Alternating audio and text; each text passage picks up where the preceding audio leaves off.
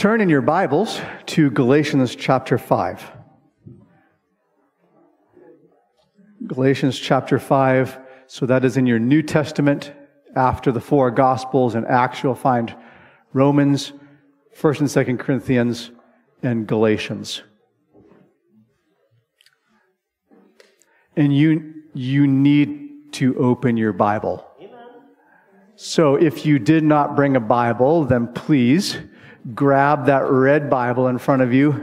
It's a different version from the one I'm reading in, but it will suffice. So read in your Bibles Galatians chapter 5. Again, it's in the New Testament, after the Gospels, then Romans, 1st and 2nd Corinthians, Galatians. And you're going to need to see for yourself what God is saying. Because again, you didn't come here to hear me. You came here to hear from God, which means you need to check me against the Scripture. So let us hear from the Lord in Galatians chapter 5. We're going to read the whole chapter. We're going to read all the way to 6:10. So if you were thinking, as was announced last week, that this message is on the fruit of the Spirit, I have to confess, actually it's not. Because you think you're going to preach one thing, and then you get to studying, and God shows you other things. And it's like, well, I think this is what we got to talk about.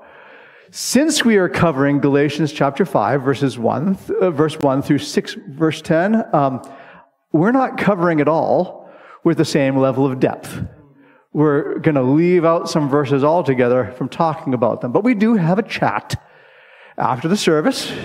And if you want to ask me about castration, which is in this passage, you feel free. But we're not going to cover that verse in the message itself. Yeah. So, now, without further ado, let us look to God and His Word. For freedom, Christ has set us free. Stand firm, therefore, and do not submit again to a yoke of slavery. Look, I, Paul, say to you that if you accept circumcision, Christ will be of no advantage to you. I testify again to every man who accepts circumcision that he is obligated to keep the whole law. You are severed from Christ. You who would be justified by the law, you have fallen from grace. For through the Spirit, by faith, we ourselves eagerly wait for the hope of righteousness. For in Christ Jesus, neither circumcision nor uncircumcision counts for anything, but only faith working through love. You were running well. Who hindered you from obeying the truth? This persuasion is not from Him who calls you. A little leaven leavens the whole lump. I have confidence in the Lord that you will take no other view than mine, and the one who is troubling you will bear the penalty, whoever he is. But if I, brothers, still preach circumcision, why am I still being persecuted? In that case, the offense of the cross has been removed. I wish those who unsettle you would emasculate themselves. For you were called to freedom, brothers, only do not use your freedom as opportunity for the flesh, but through love serve one another. For the whole law is fulfilled in one word: you shall love your neighbor as yourself. But if you bite and devour one another, watch out that you are not consumed by one another. But I say, walk by the Spirit, and you will not gratify the desires of the flesh. For the desires of the flesh are against the Spirit, and the desires of the Spirit are against the flesh, for these are opposed to each other, to keep you from doing the things you want to do. But if you are led by the Spirit, you are not under the law. Now, the works of the flesh are evident: sexual immorality, impurity, sensuality, idolatry, sorcery, enmity, strife, jealousy, fits of anger, rivalries, dissensions, divisions, envy, drunkenness, orgies, and things like these. I warn you, as I warned you before, that those who do such things will not inherit the kingdom of God. But the fruit of the Spirit is love, joy, peace, patience, kindness, goodness, faithfulness, gentleness, self-control. Against such things, there is no law. And those who belong to Christ Jesus have crucified the flesh with its passions and desires. If we live by the Spirit, let us also keep in step with the Spirit. Let us not become conceited, provoking one another, envying one another. Brothers, if anyone is caught in any transgression, you who are spiritual should restore him in a spirit of gentleness. Keep watch on yourself, lest you too be tempted. Bear one another's burdens, and so fulfill the law of Christ. For if anyone thinks he is something, when he is nothing, he deceives himself. But let each one test his own work, and then his reason to boast will be in himself alone, and not in his neighbor. For each will have to bear his own load. One who is taught in the word must share all good things with the one who teaches. Do not be deceived. God is not mocked. For whatever one sows, that will he also reap. For the one who sows to his own flesh will, from the flesh, reap corruption. But the one who sows to the Spirit will, from the Spirit, reap eternal life. And let us not grow weary of doing good. For in due season, we will reap if we do not give up. So then, as we have opportunity, let us do good to everyone, and especially to those who are of the household of faith. Thank God for the privilege of hearing from Him. Let's pray again. Dear God, we come to you confessing that in and of ourselves we are flesh. We are inadequate to fulfill your righteous standard. And we confess that apart from you, because of our sin, our flesh has impulses that lead in the wrong direction. And we confess that we need you to intervene in our lives to change this. We confess our own inadequacy. And we thank you for the truth of the gospel. We thank you for what Jesus did for us on the cross. And we ask, Father, that everything we do, every effort towards godliness would be based on that gospel reality. We thank you for the Spirit that you have sent to us to empower us to live like Christ. We ask, Lord, that you would increase our understanding of your word this morning as we look into it. In Jesus' name, amen. So today we are almost exclusively going to be in Galatians chapter 5 and 6, but I do need to give a quick overview of this book called Galatians. It's one of Paul's earliest letters, and it is written to churches in the region of Galatia. It's an unusually urgent letter for Paul because the gospel is at stake. The good news of the gospel is at stake, and therefore the reader's eternal destiny is at stake. Flip back a few pages. We're just going to look at a few select verses in Galatians to set the context. Paul in Galatians chapter 1, verse 6. Do I hear turning? I hope I hear turning. Galatians chapter 1, verse 6. I am astonished, Paul says, that you are so quickly deserting him who called you in the grace of Christ and are turning to a different gospel. Not that there is another one, but there are some who trouble you and want to distort the gospel of Christ. But even if we or an angel from heaven should preach to you a gospel contrary to the one we preach to you, let him be accursed. As we have said before, so say I now again, if anyone is preaching to you a gospel contrary to the one you received, let him be accursed. Dude! In many of Paul's letters, he starts off with praise, a doxology to the Lord. In Galatians, he starts off with a bare-knuckled swing. Right? Like, he's taking the gloves off at verse 6. The problem is that there are some in Galatia who are troubling the people. We call these people the Judaizers. Because, as we learn from the letter, I'm not going to look at everything today, they were trying to persuade the Galatians to accept circumcision, which is the sign of the Mosaic covenant where the male foreskin is removed. They were trying to persuade the Galatians to accept circumcision requirements of the Mosaic law in order to be justified before God, to be declared righteous, to have a right standing before God. The Judaizers were saying, you need to accept circumcision, the requirements of the law. And Paul doesn't see this as some kind of abstract theological problem where we can just kind of sit down and chew the fat, talk about it over coffee. This isn't some arcane theological debate. This is something where if you preach otherwise, Paul says, let you be damned.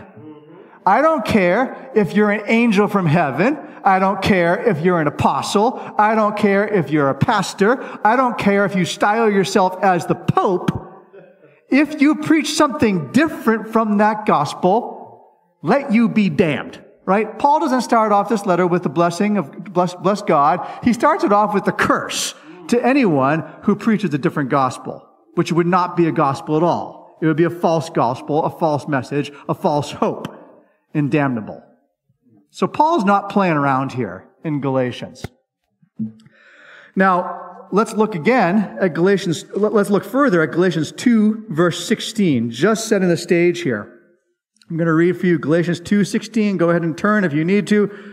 Paul says, we know that a person is not justified by the works of the law, but through faith in Jesus Christ. So we also have believed in Christ Jesus, in order to be justified by faith in Christ Jesus and not by works of the law. Can't get any clearer than that.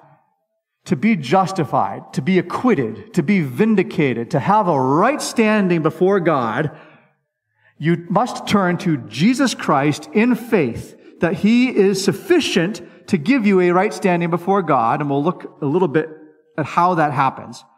But Paul doesn't just say, look to Jesus. He adds a negative. He says, you can't look at works of the law. Why not? Because it's impossible. He says, by the works of the law, no flesh is going to be justified. The Protestant reformers, like Martin Luther, applied this directly to Roman Catholicism, and they applied it rightly to Roman Catholicism, because this principle applies to any attempt by man to gain a righteous standing before God on the basis of his own works. If you try to gain a right standing with God on the basis of your works, you will be tried and found wanting, and you will be damned to hell. You will not have a righteous standing before God on the basis of your works. Don't try it. So how is it that we have a right standing before God? What does this faith in Jesus Christ mean? Is it just some kind of new work where I'm just going to be, yay, Jesus? No. The faith in Jesus Christ is the faith in who He is and what He did as sufficient for you. And to get a quick summary of that, and again, it's just a summary, flip ahead if you need to. For me, it's on the same page. Galatians chapter 3, verse 10. And we'll read to verse 14. For all who rely on works of the law are under a curse. Okay, what did God pronounce in the garden when we disobeyed? A curse. There's a curse on sinners. And those who rely on works of the law actually are under a curse too. Why? For it is written, cursed be everyone who does not abide by all things written in the book of the law and do them. So we're going to fill this in a little bit. If you look at the law, it's an all or nothing proposition. If you use the law to establish your own righteousness, if you fail in any respect, Paul is quoting from Leviticus here, cursed is everyone who doesn't do everything. Here, James and Paul are on the same page here. James says that if you are guilty in one point, you are guilty in all. So if you face God through the law, you must be perfect. And if you think you managed to do it perfectly, you're deluded. You're deluded. Now it is evident, verse 11, that no one is justified by God by the law, for the righteous shall live by faith. But the law is not of faith, rather the one who does them shall live by them. Christ redeemed us from the curse of the law by becoming a curse for us.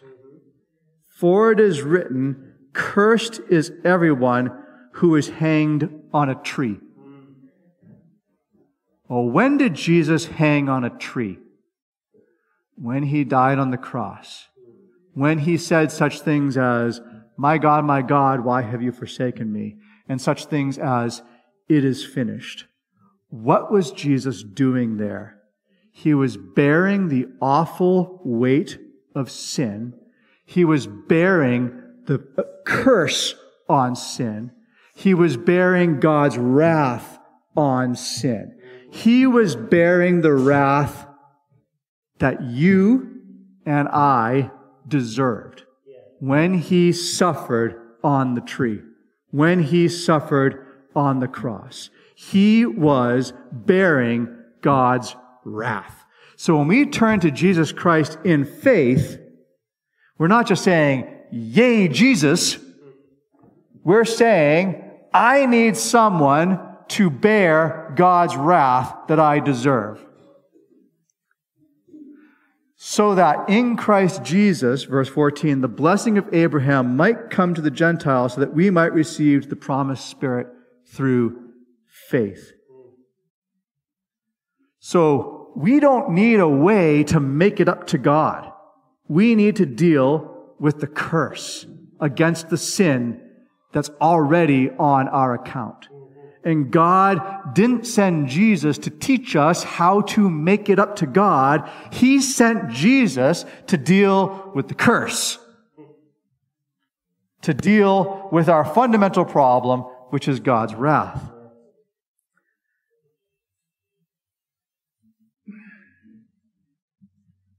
We don't benefit from this automatically. It's not that Jesus died for us and great, now we're all going to heaven, everybody but Hitler. It's we must receive the benefits of Christ by repentance and faith. We receive the promised Spirit through faith. So that's what we mean when we talk about justification by faith in the finished work of Jesus Christ. Okay, that's the background of Galatians. So in Galatians, Paul defends the truth and the purity of the gospel, the good news of Jesus Christ. And he says a lot more than I've summarized, of course. And at the end of Galatians chapter 4, right up before the passage that we're actually going to be looking at, Paul illustrates his point with the story of Abraham waiting on God to give Abraham a promised son. Now, Abraham and Sarah were getting old, and they got impatient. And Sarah suggested to Abraham that perhaps he should take Hagar, her servant, as a concubine, and have a son with her. When Abraham did this, he took matters into his own hands. And he wavered in his belief in God's promise to provide a son in his own time, which God did eventually in Isaac. And so Paul uses Hagar, the servant woman, as a picture of slavery to the law. And he uses Sarah as a picture of the gospel as God's promise and his power to keep it all by himself. God didn't need Abraham's clever ploy or clever trick to help him out. God was able to do it all. Provide a son for Abraham. And so, through that picture, Paul describes gospel-believing Christians. He says, we are not children of the slave, but of the free woman. And so Paul uses that statement that we're not children of the slave woman like Hagar. We're not slaves to the law, but we're children of the free woman. We have a gospel freedom. And he uses that word freedom as a kind of jumping off point to begin a new section of his letter here. So now we arrive where our reading began today. For freedom, Christ has set us free. That is a statement of the gospel. It's a way of summarizing all of Galatians up till now. It's not the only way of summarizing Galatians up till now, but it is a way of summarizing Galatians. What did Christ do for us? He set us free. What did he set us free from? He set us free from sin. Galatians 1:4 says that Christ came to deliver us from this present evil age. But he also came to set us free from this sense that we need to perform the law to gain a right standing before God. In Galatians 2, it talks about the Judaizers coming to spy out your freedom. They didn't like this freedom. Why? Because they thought the law was necessary to gain a right standing with God. But not being enslaved to the law is a kind of freedom. So Christ set us free from sin, Galatians 1:4, and from the burden of self-justification, Galatians 2:4. And Paul says we need to stand firm in this freedom. Now, what kind of standing is this? This isn't standing waiting for the 18 bus on your phone, just kind of just standing there. Stand firm is a military sort of term. You got to hold your ground. Now, if Paul is telling you got to stand firm in this freedom, and he's using a military analogy, why might he be doing that? Because the human heart is tempted to give up that ground. Because the human heart is tempted away from that freedom. Part of our sin and our rebellion against God is a pride. And part of that pride feels deep down that surely there's got to be something I can do to distinguish myself from the unwashed masses. Right? There's that sense that I need to do something to make God like me, to make me stand out. But the standing firm is you stand firm in the freedom that Christ has delivered you from that. He's already done everything you need to justify you before God. And we'll learn later, he sent the Spirit to sanctify you before the Lord as well. So, for freedom, Christ has set us free is not a duh sort of statement. What Paul is saying is that the entire point of what Jesus has done is to free you. So live like it. Live a life of Christian freedom, free from the anxiety that if I mess up today, God is going to love me less.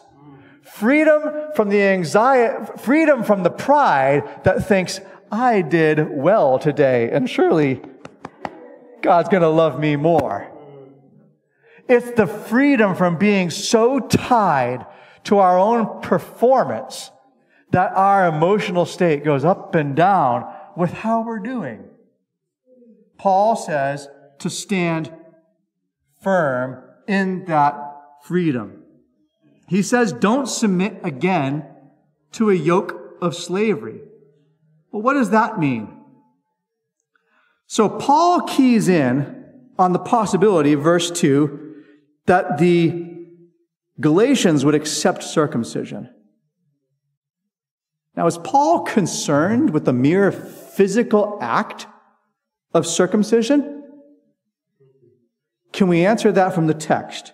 Well, look at verse 3. He says, I testify again to every man who accepts circumcision. So he's addressing a group of people. Who's the people? The people who will accept circumcision. But then he says in verse 4, you are severed from Christ, you who would be justified by the law. So do you see how he's addressing this group and he's describing them in two different ways? One of them is accepting circumcision. One of them is this desire to be justified by the law. So it's not the mere act of circumcision, because Paul was cool with Jews continuing to be circumcised. What he is objecting to is using circumcision as kind of a leverage point to say, unless you're circumcised, you don't have a right standing before God. As the kind of the leading edge of accepting the entire Mosaic law as a means for being justified before God, of having a right standing before Him. And the Judaizers were saying to the Galatians, they were unsettling them by saying, unless you become Jewish and get circumcised and perform the law, then you're not going to be justified. But surely this is a minor point of theology, right? The Galatians still had Jesus, right? They were still Christians. They were just saying, you know what, we're going to go that extra step to like really firm this up here, and we're going to accept circumcision too. Is that how Paul feels about this? No. He says, verse 2, if you accept circumcision, Christ will be of no advantage to you. And we talked about this in Sunday school for some reason when I was finishing up a few weeks ago. This is why Protestants don't budge on faith alone, grace alone, and Christ alone. And if you're Catholic, we love you. We're glad you're here, but we don't want you to be Catholic. Because if you think that purgatory is going to contribute to your eventual standing in the presence of God, if you think your jumping through the hoops of one or more sacraments is going to have some bearing on your standing before God, if you think any measure of your performance is going to have some bearing on your final standing before God, Galatians 5:2 says to you, Christ will profit you nothing. And Paul is not going to budge on that. He's warning the Galatians here. He's doing them a service by telling them, you are not safe by stepping away from Christ and trying to add to Christ circumcision or the law, because by giving up the all-sufficiency of Christ, you've given up this all-or-nothing sort of principle of the all-sufficiency of Christ. All-sufficiency means all-sufficiency.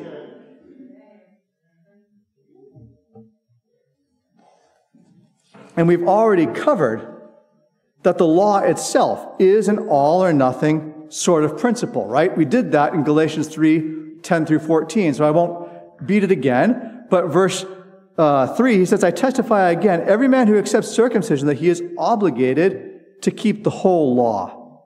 Now, humans, sinful humans, don't like binaries. We like to grade ourselves on a scale. We like to throw out this idea of being good enough, figure there's kind of some kind of grading on a curve. Then we look around and we find someone who's doing worse than us and say, well, I must be all right. Right? Like that's how the psychology of the human heart under sin works. And what Paul basically pulls out the supports from that and says, no, it's all or nothing. You either keep the whole law or you've blown it. And anyone, Galatians 3 says, who doesn't keep the whole law is under a curse. So what Paul doesn't want the Galatians to do is to leave this principle, this faith, this confidence in Christ alone. Verse 4 says, you are severed from Christ. you who would be justified by the law. You have fallen away from grace. Now, a lot of people take this as saying, oh, well, you could sin enough to lose your salvation, when really, Paul is saying the opposite. He's saying that works will never be a principle for salvation. Ergo, you must cling to the principle of grace. Do not abandon the confidence that God's grace is sufficient.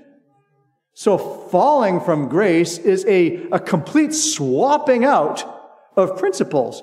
And if you completely, in your heart, swap out principles, then you're not really connected to Christ, and you're not really a believer, and you're not really justified, because you've abandoned your true hope. Does that make sense? It's an all or nothing sort of binary.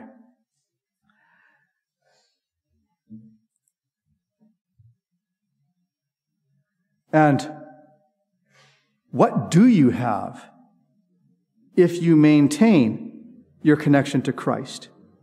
Verse 5, for through the Spirit, by faith, we ourselves eagerly wait for the hope of righteousness.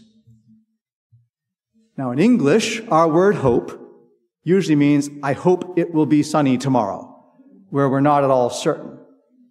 It's one of those rougher points when translating the Greek to the English. But in Greek, the word for hope means a confident expectation. And you can see that in this passage because Paul talks about not knee-knocking dread. He talks about eager anticipation. I tell you that as a Christian, you can be more certain of where you'll be 100 years from now than you can be of where you are this afternoon. Do you get that? This afternoon, you may be at home eating lunch, or you may be in the morgue with a toe tag. Right? Like, we have no idea where we're going to be this afternoon. But if you're a Christian, you have a confident hope that looks forward to righteousness, God's final declaration over you at the judgment. And you're finally being with just men made perfect. That's your hope. You'll stand before God, as McShane says, clothed in beauty, not your own.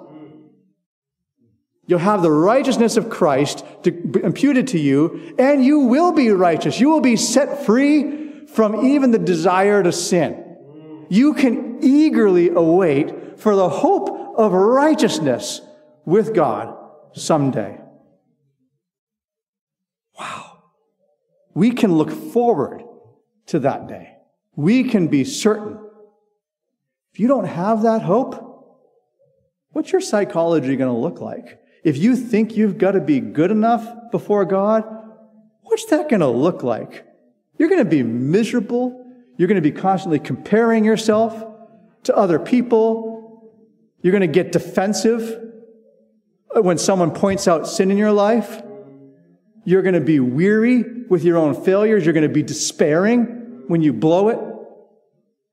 But Paul describes a confident expectation. And he says, stand firm in that freedom. Don't give up that gospel promise.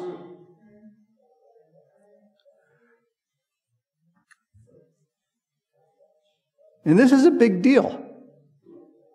A little leaven leavens the whole lump, Paul says in verse 9, which again is why we warn Catholics not to rely on the sacraments or a few Hail Marys or whatever it is that you may think, or you're just your good deeds. You're working in a soup kitchen, or you're helping an old lady across the street, or you're putting up with your cranky boss. So like that's not changing your status with God. And if you think it is, that is a leaven that is going to lead you away from Christ in His all-sufficiency. Now, Paul says something fascinating in verse 1. He says, don't submit again to a yoke of bondage. Now, wait a minute. These are Galatian Christians. They're not principally Jews. They don't have a background in the law. But everybody's under that yoke of bondage. That yoke of bondage is slavery to sin and slavery towards some principle of self-vindication. Even atheists want a reason to feel right and good about themselves. So even atheists who have no sense of, they don't admit God, we're made in God's image. We're made to have a right relationship with Him. And so even an atheist will pervert that fundamental need to be rightly related to God, and they'll use it in some measure of self-justification. There are ethical atheists, of course. Most, atheists aren't going to tell you it's okay to kick sand on someone at the beach, right? Atheists are ethical, by and large. And they have reasons to boast in themselves. But Paul says that that is a yoke of slavery. So why can Christians eagerly await for the hope of righteousness? Verse 6, for in Christ Jesus neither circumcision nor uncircumcision counts for anything, but only faith working through love. Now, this faith working through love isn't like some kind of new work that God wants us to perform. You just got to believe enough, and as long as you believe enough, you're going to make it to heaven. Faith is what makes us sons of God. Let's turn there. Galatians 3:26. 3:26 says, for in Christ Jesus you are all sons of God through faith. So faith is not a work that we perform. It's a confidence in Christ that brings Christ near to us, and Christ makes us to be sons of God.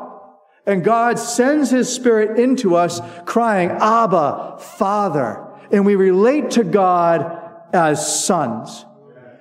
And when faith counts for something, bringing us into relationship with Christ, in union with Christ, all those other things that we may measure ourselves by, circumcision, uncircumcision, don't count for anything.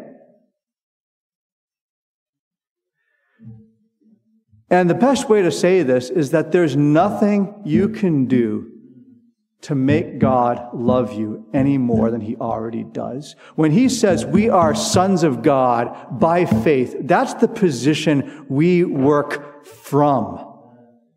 We don't relate to God as slaves. We relate to God as sons. I'm going to read from that eminent theologian Shai Linne in his rap song about the love of God, which when I get discouraged, I just, plug in some Shai Linne, and it's like the densest theology you'll get in the space of a minute. So I won't even attempt to replicate his cadence, but perhaps the most misunderstood aspect of this subject of God's love would be the love of God that He has towards the elect. And the second some people hear that, they get mad, but it's a special kind of love. They get mad inside, but it's a special kind of love the husband has for his bride. It's a love that distinguishes her and sets her apart. No other woman could ever have the same effect on his heart. Because this groom is not adulterous, this marriage has no openness. His devotion is traced back to when the world was motionless. In love, we were predestined for adoption as a son, not for anything that we've done. Check Ephesians chapter 1. Look, when we lived as God's opponents, He gave His only Son for atonement. So we've got to see He can't possibly love us any more than He does this moment. In love, He justified us. In love, He sanctifies us. So we don't have to jump through hoops to try to make Him like us. One thing we truly cannot fathom, we're stunned. The Father loves us with the very love He has for the Son. Do you see that? If God loved you when you were a sinner, estranged from Him, when He counted you as an opponent, and He loved you and gave Christ for you, what makes you think He's going to stop loving you based on some kind of sin in your life? Right? What makes you think that His love is, if He loved you from eternity past, knowing everything about your life, what makes you think that God's love towards you is going to kind of rise and fall based on your behavior? It's simply not true. And so we confidently await for the hope of righteousness because we know that God's love is an unwavering sort of love that makes all these works not relevant to determine our relationship with Him. Now, before we proceed to verses 13 following, I want you to understand that Paul doesn't proceed with his discussion of sanctification until he nails this down. Because you can't be the kind of person that God wants you to be until you're truly confident of God's love for you and of the power that He's extended towards you regardless of your performance. You need to be the kind of person who is secure in the love of God, in the free grace of God. Thinking ethically is pointless apart from the promised Spirit and grace of God. Amen. So far, so good? We're more or less skipping 7 through 12. Let's go on to chapter 13.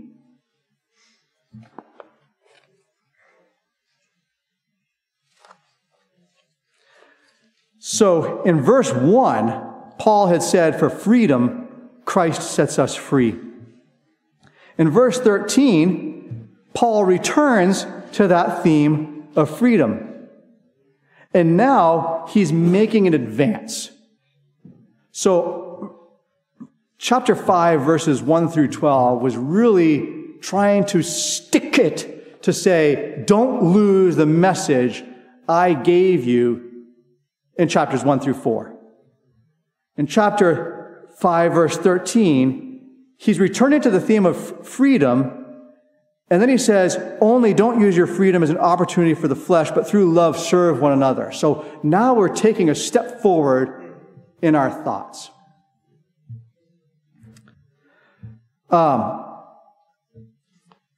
Sorry, I realized that I skipped an entire section when I began the sermon where I was giving you the outline of this, so we're just going to kind of work it in as we go. 5:13. For you who are called to freedom, brothers, only do not use your freedom as an opportunity for the flesh, but through love serve one another. For the whole law is fulfilled in one word: you should love your neighbor as yourself.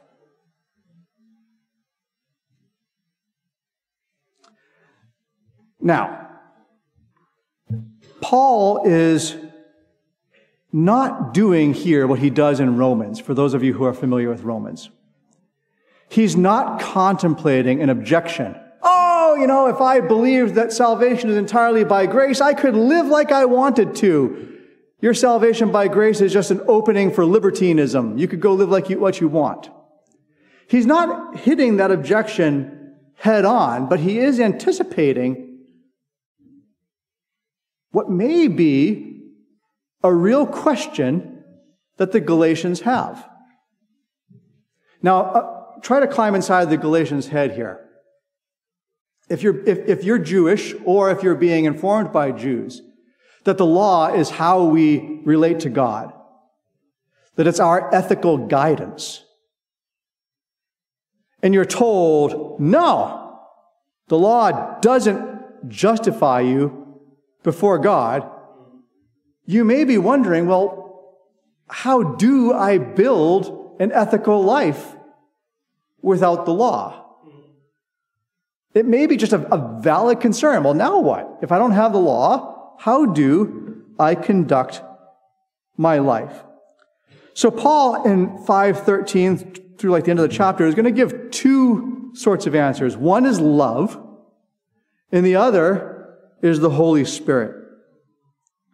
But before we proceed to that, we need to look at the paradox here. Do you see the paradox? There's two paradoxes. Two paradoxes. That if we try to resolve the paradoxes, I think it's going to be very rewarding. Paradox number one. For you are called to freedom, brothers, only do not use your freedom as an opportunity for the flesh, but through love serve one another. Do you know what that word serve is? Yeah, act as a slave. Paul, come now. You just told us in 5:1, don't submit again to a yoke of bondage. And now you're telling us to act as slaves towards each other. Then he says, for the whole law is fulfilled in one word. You shall love your neighbor as yourself. Paul, you just told us that we shouldn't seek to be justified by the law. And now you're trying to show us how to fulfill the law. Paul, what are you doing here? Stop confusing us.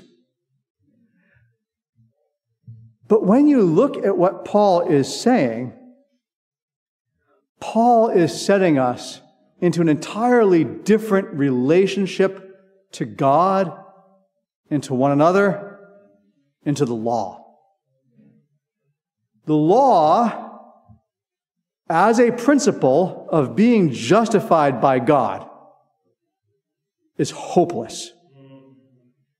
But the law still is a picture of what God wanted people to look like all along. God created people in His image to look like Him and to project His character onto human society in the course of history. We're still supposed to look like God. Now, the law condemns us because we don't do that. And yet that doesn't mean that the law is not, as Paul says in Romans 7, holy and righteous and good. Now, for your homework, go home and read Romans 6 through 8, because Galatians is an early letter of Paul, and Paul probably had lots of dialogue about it. And when we get to Romans, we see Paul treating some of these points even more thoroughly than he does here. So go ahead and read Romans 6 through 8 on your own. I will refer to it a couple times as we go. But the law is still a good picture. Paul doesn't say here, you gotta dot your I's and cross your T's and do the law as a principle of justification. He says you're going to fulfill it. And the law does have an end, a telos, a goal of showing us what a godly society would look like, what people in God's image would act like.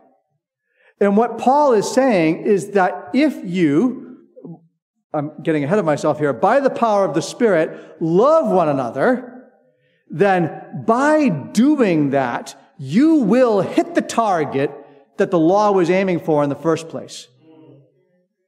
Does that make sense? So Romans 13 says, whoever loves fulfills the law. Because as Jesus taught in Matthew 22, and as the law before it taught in Deuteronomy 6 and help me out, you shall love your neighbor as yourself. Leviticus 19 as well, you shall love your neighbor as yourself. The law does instantiate love for God and neighbor. Now, Paul is mostly and selectively here focusing on love of neighbor. So Paul's not being exhaustive in his description of ethics here. He's selecting what is important for the Galatians to hear, and we'll just follow him in that.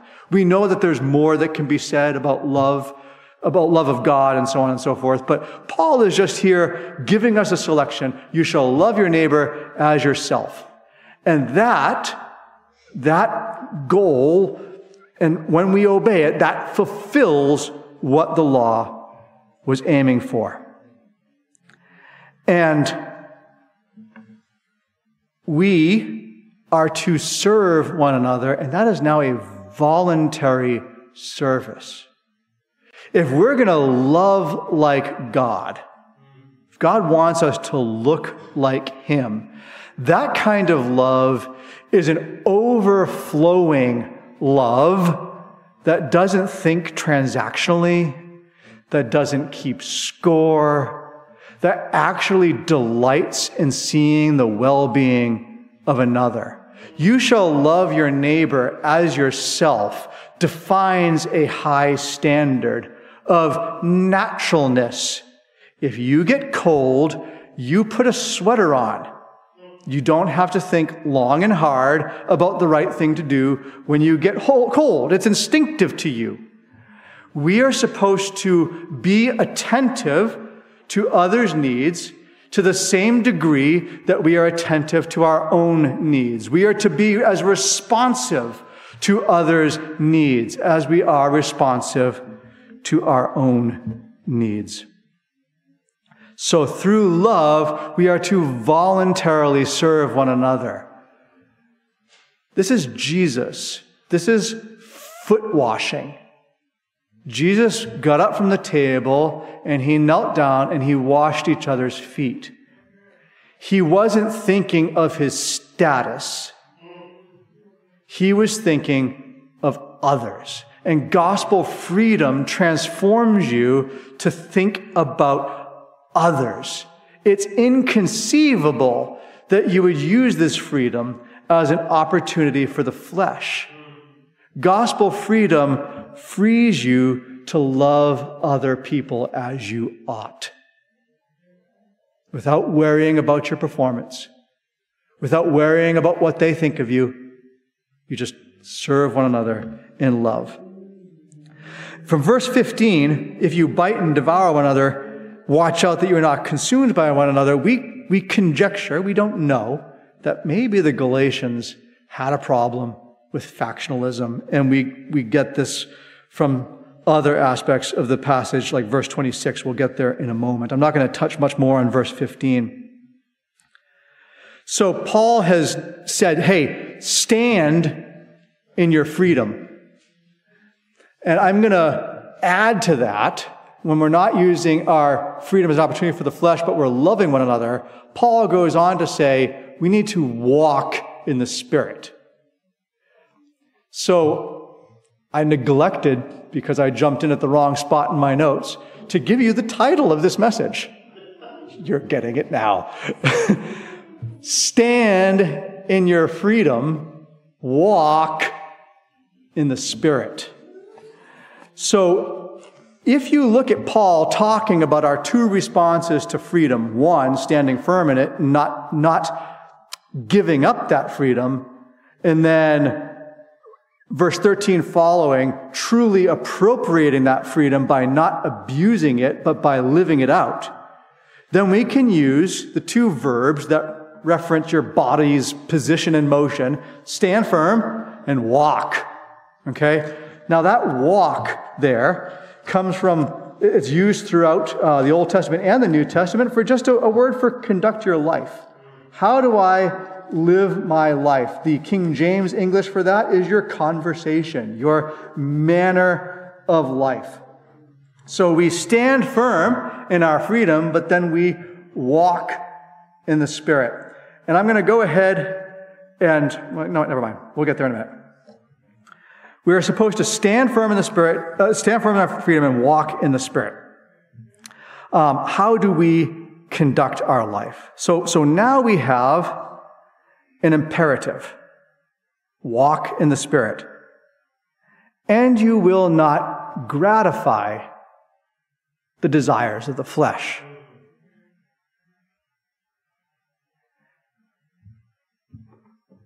That's an imperative, right? It's a command. But it's also a promise, an assurance. It's emphatic in the Greek. Walk in the Spirit, and you will by no means gratify the desires of the flesh. Now, this is not a clickbait headline.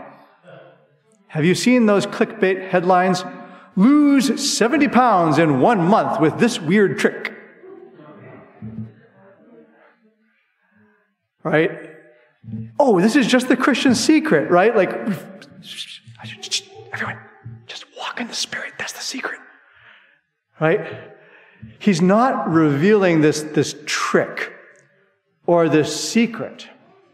He is turning the focus of the Galatians and telling them, conduct your conduct under the power of what the Holy Spirit has done for you. Christ has sent you the promised Spirit, and the Spirit, okay, here goes. The Spirit is a new principle, a new motivation, and a new power to do what is right. I'm going to return to that in a moment to hit on it again. But Paul is taking the Galatians and saying, look, you were concerned that without the law, you wouldn't know how to live your life. I'm telling you that actually, if you walk by the Spirit, if you conduct your life in the Spirit, you won't fulfill the desires of the flesh. Now, he doesn't call this an easy trick. Why do I say that? Well, let's keep reading. For the desires of the flesh are against the Spirit, and the desires of the Spirit are against the flesh. For these are opposed to each other to keep you from doing the things you want to do. So the flesh in the Bible means many things. It can mean just our flesh and blood, the physical stuff. It can mean us in our humanness and our frailty. It can mean us apart from God. And then it can mean us who, when we are sinners and are apart from God, that means that our impulses inevitably lead us to sin.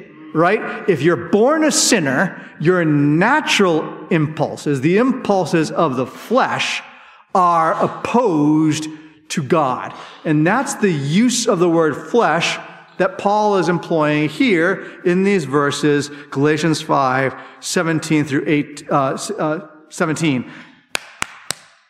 The flesh is always there with you, opposing the Spirit. The impulses of the flesh oppose the Spirit, and the Spirit opposes the flesh. I read this in light of Romans 7, where Paul finds in himself a war of principles. And I also read this in light of Romans 7, where the true I, the true you, if you have been given the promised Spirit, is the one who ultimately wants to do the right thing. The true you, when you've been transformed by Christ, now wants the right thing. But that wanting of the right thing is not easy because the flesh is there. And so you can't do the things that you want to do. Now, that's hard. And it runs contrary to what the world says, because it says the problem is inside you. The devil didn't make you do it. Your spouse didn't make you do it. Your mother didn't make you do it. Your bad upbringing didn't make you do it. Nothing made you do it. You're fleshly. The reason those catalysts out there showed what was in there. And on the inside, you've got the flesh. And we see that because you got the works of the flesh. And Paul gives us a grocery list of the works of the flesh. What's the grocery list of the works of the flesh? 19, the works of the flesh are evident: sexual immorality, impurity, sensuality, this uncontrolled idolatry towards things of the body. Idolatry and sorcery, so it's a paganism.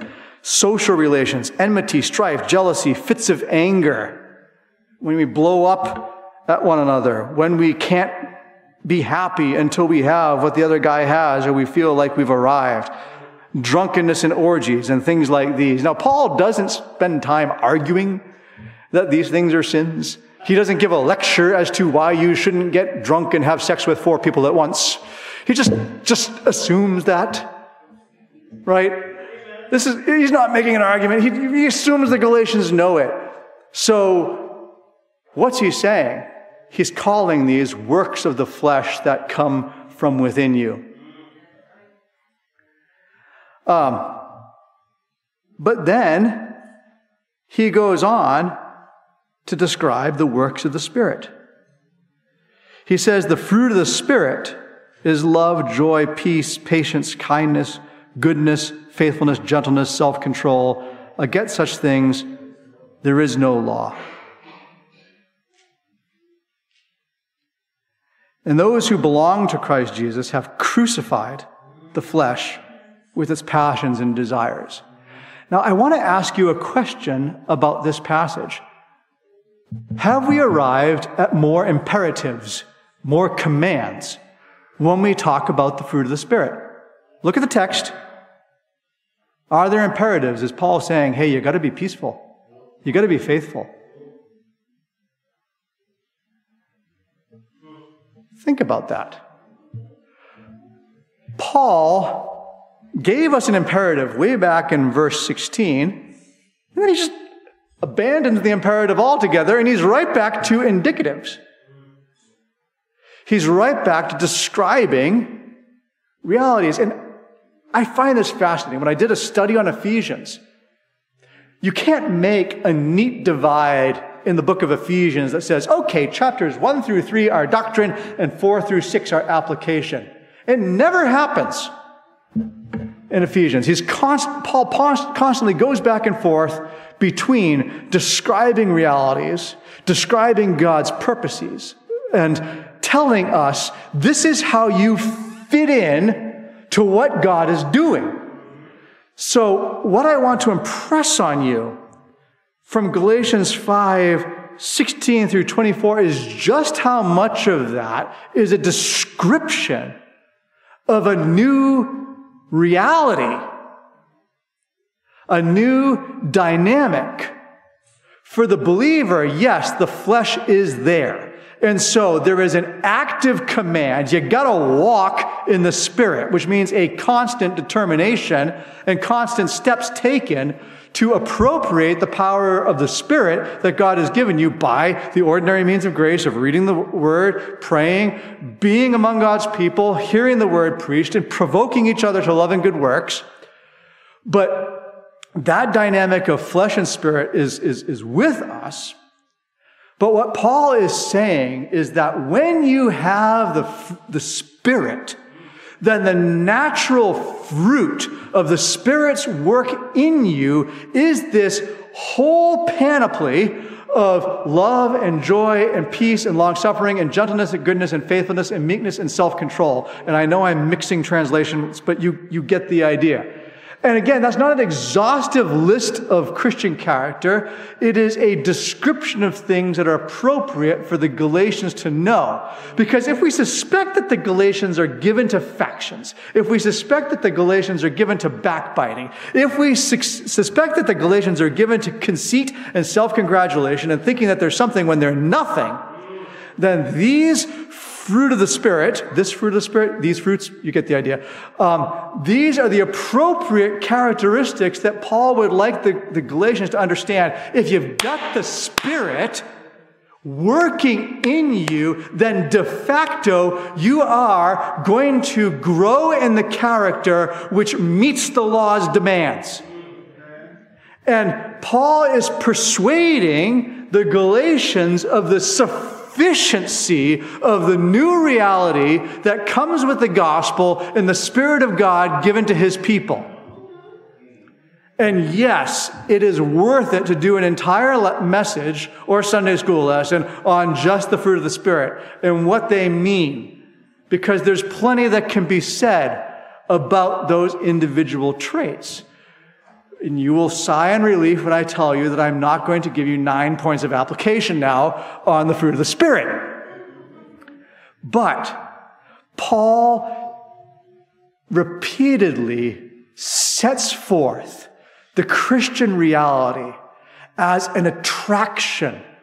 It's supposed to be attractive. It's supposed to excite your desire. You are supposed to want the fruit of the Spirit in your life, because you know that against such things there's no law.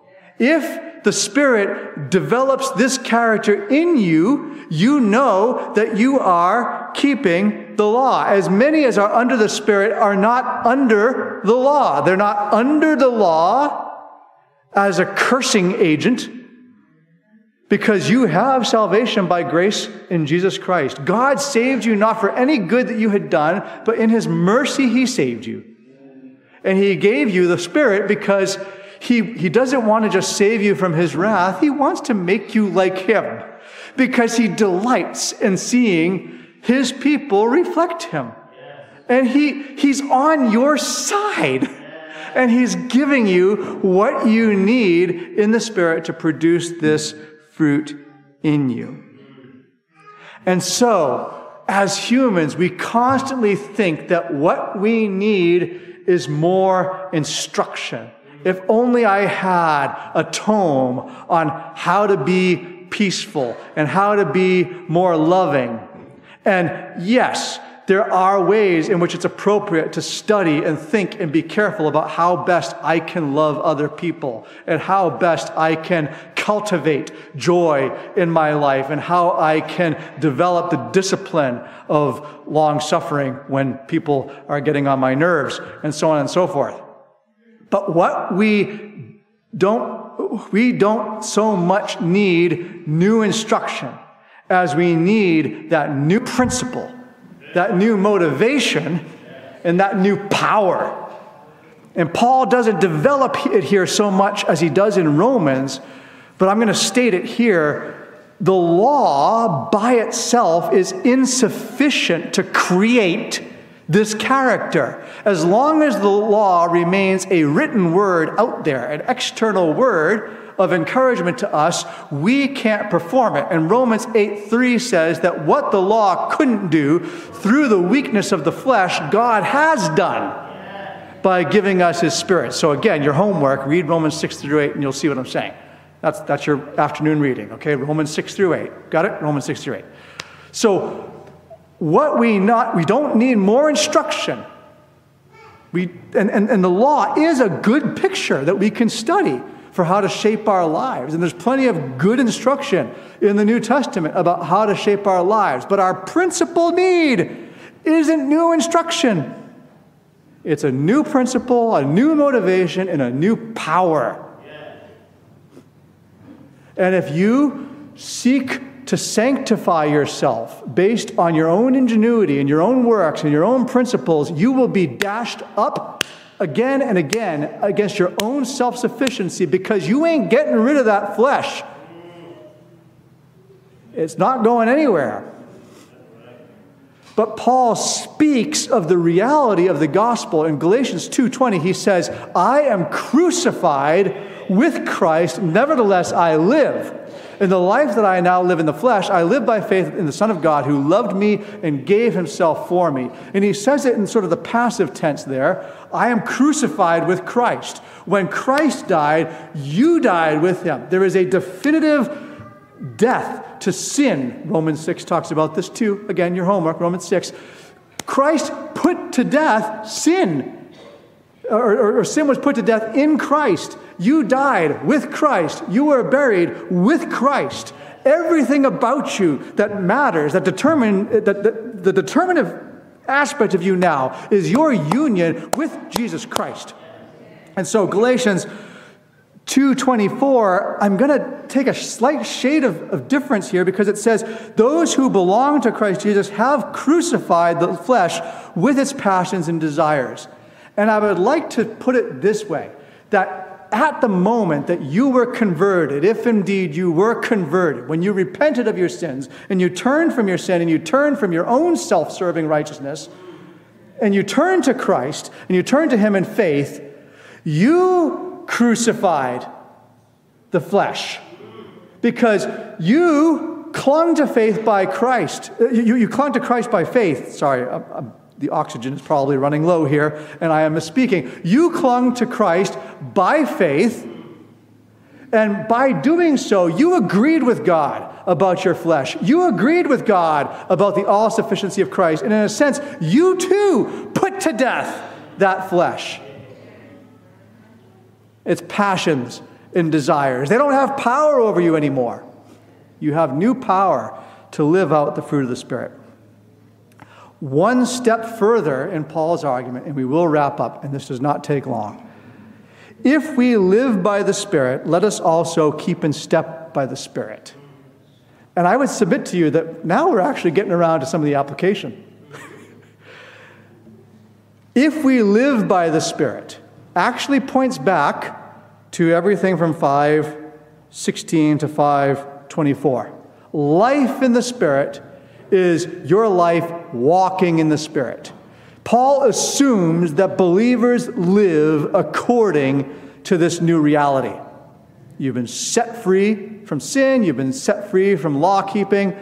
You're not using your liberty as an occasion for the flesh. You're serving one another through love. You're walking in the Spirit. Now, if that's the case, let's keep in step with the Spirit. And if your translation says walk there again, it obscures the fact that it's a new word which means get in line.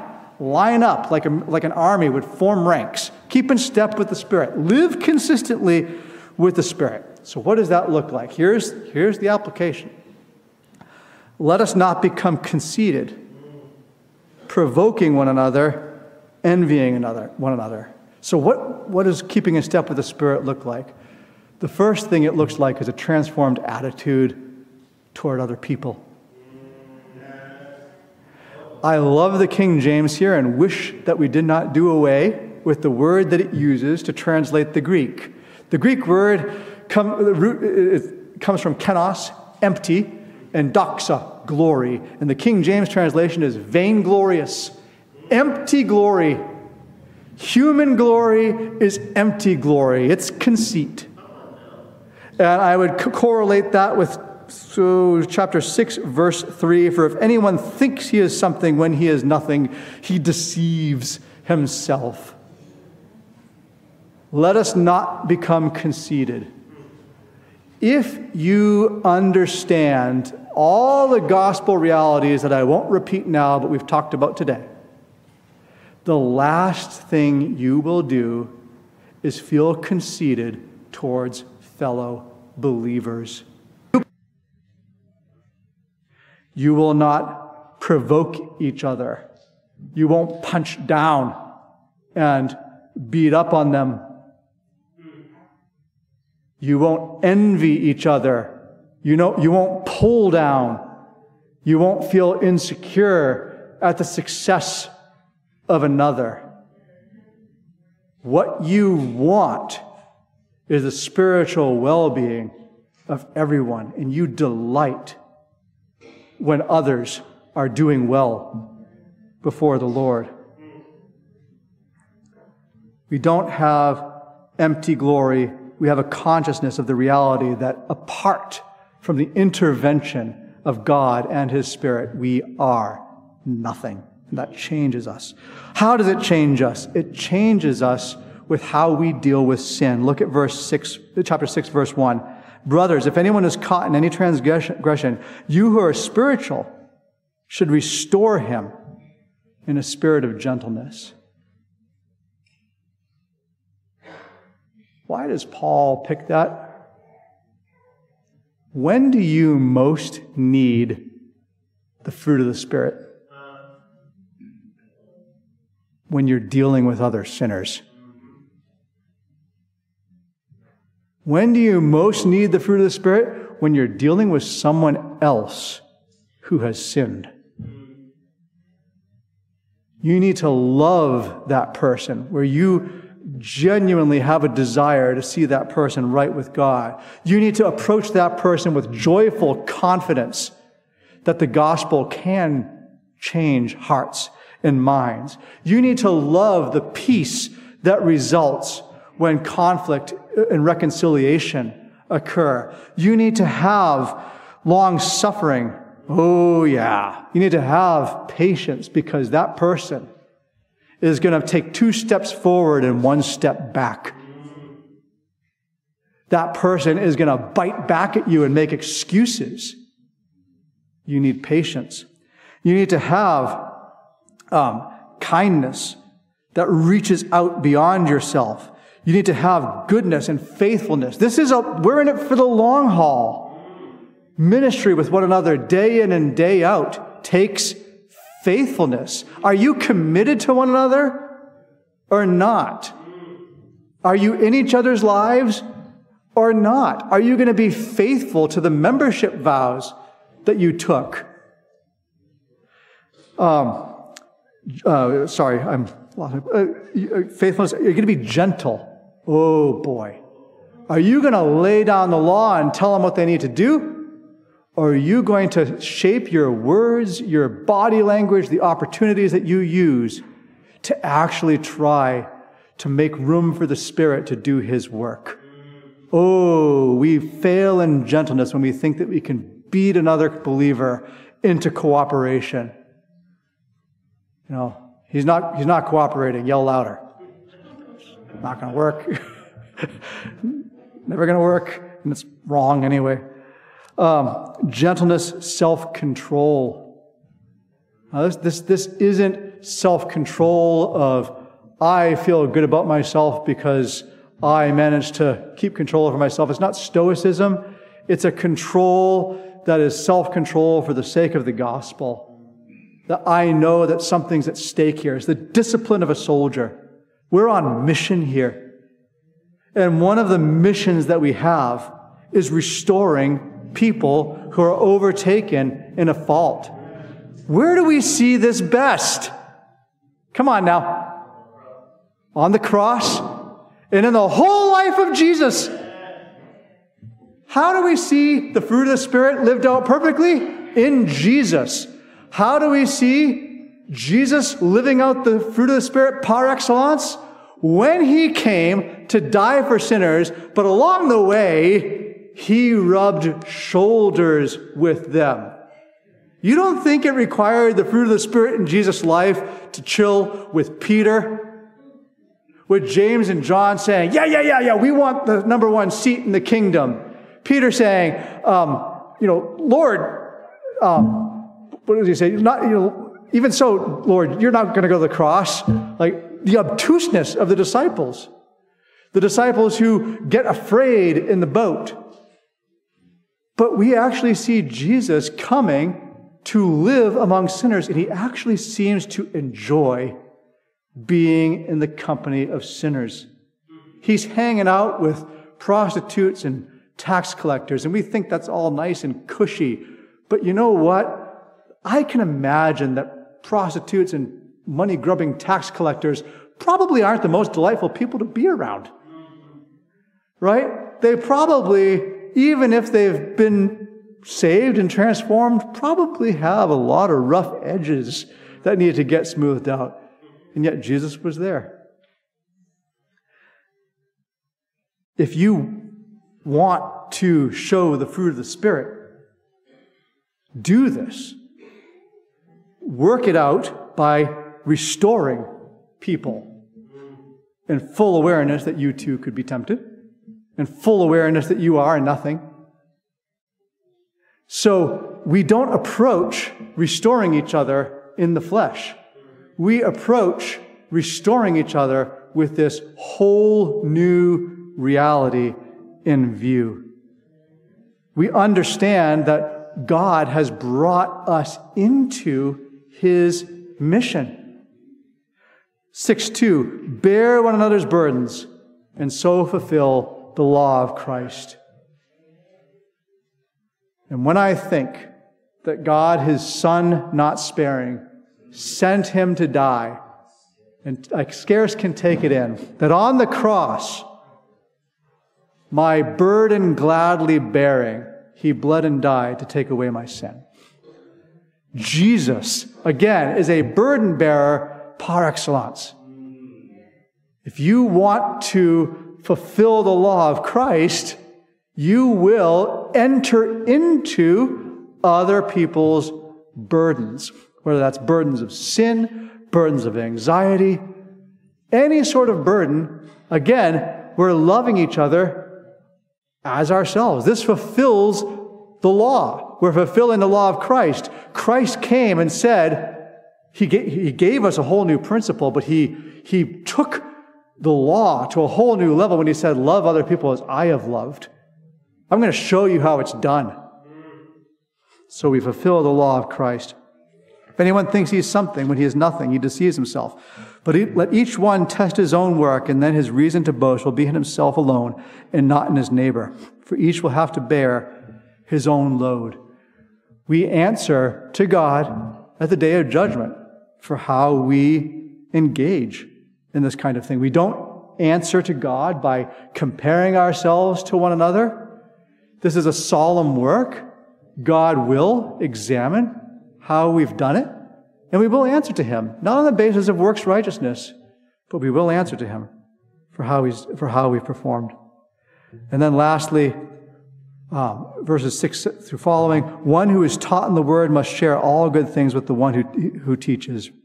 We're the kinds of people who understand the work of the ministry as kind of a shared burden, right? We don't pay Pastor Joseph as a transaction of like we pay him for 40 hours of work and we get this much from him. We look at it as a sharing in the ministry. Verse 7, do not be deceived, God is not mocked.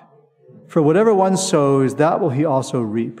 For the one who sows to his flesh will from the flesh reap corruption, but the one who sows to the Spirit will from the Spirit reap eternal life.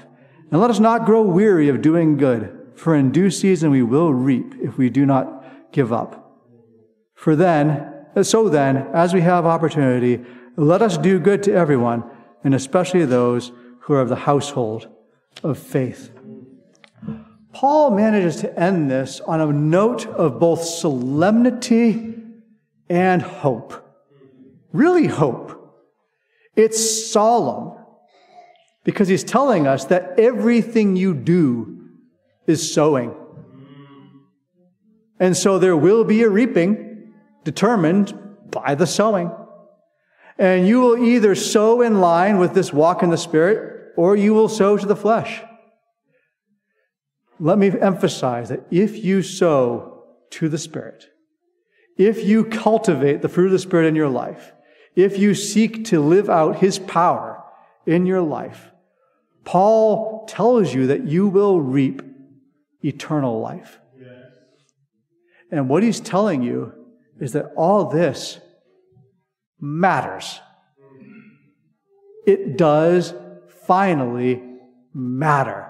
It is not just a slog and then you die. It's leading somewhere. Because he says, let us not grow weary of doing well. The Christian walk is not supposed to be a slog. Although we're tempted to feel like it is. But he's telling us that when you live in light of these realities and you don't grow weary of it, but you keep on keeping on, you can expect a harvest. And so he encourages us. What does our life look like? Let's just do good to everyone. We're going to have opportunities. Just be on the lookout. God has given you everything you need to do good, to do lasting good, to do meaningful good. So be on the lookout for opportunities to do good to everyone. And for us here at Olney Baptist Church, it says, especially to those of the household of faith, so look around you and look for ways to do good in light of what we've heard. Let's pray. Father in heaven, we thank you that the gospel is truly good news, that the righteousness, our righteous standing before you, has nothing to do with our performance and everything to do with Christ's righteous life and His death on our behalf. We thank you, Father, that you've set us free from anxiety, wondering whether we've ever been good enough. We thank you that you've set us free from pride, thinking that we're sufficient in and of ourselves.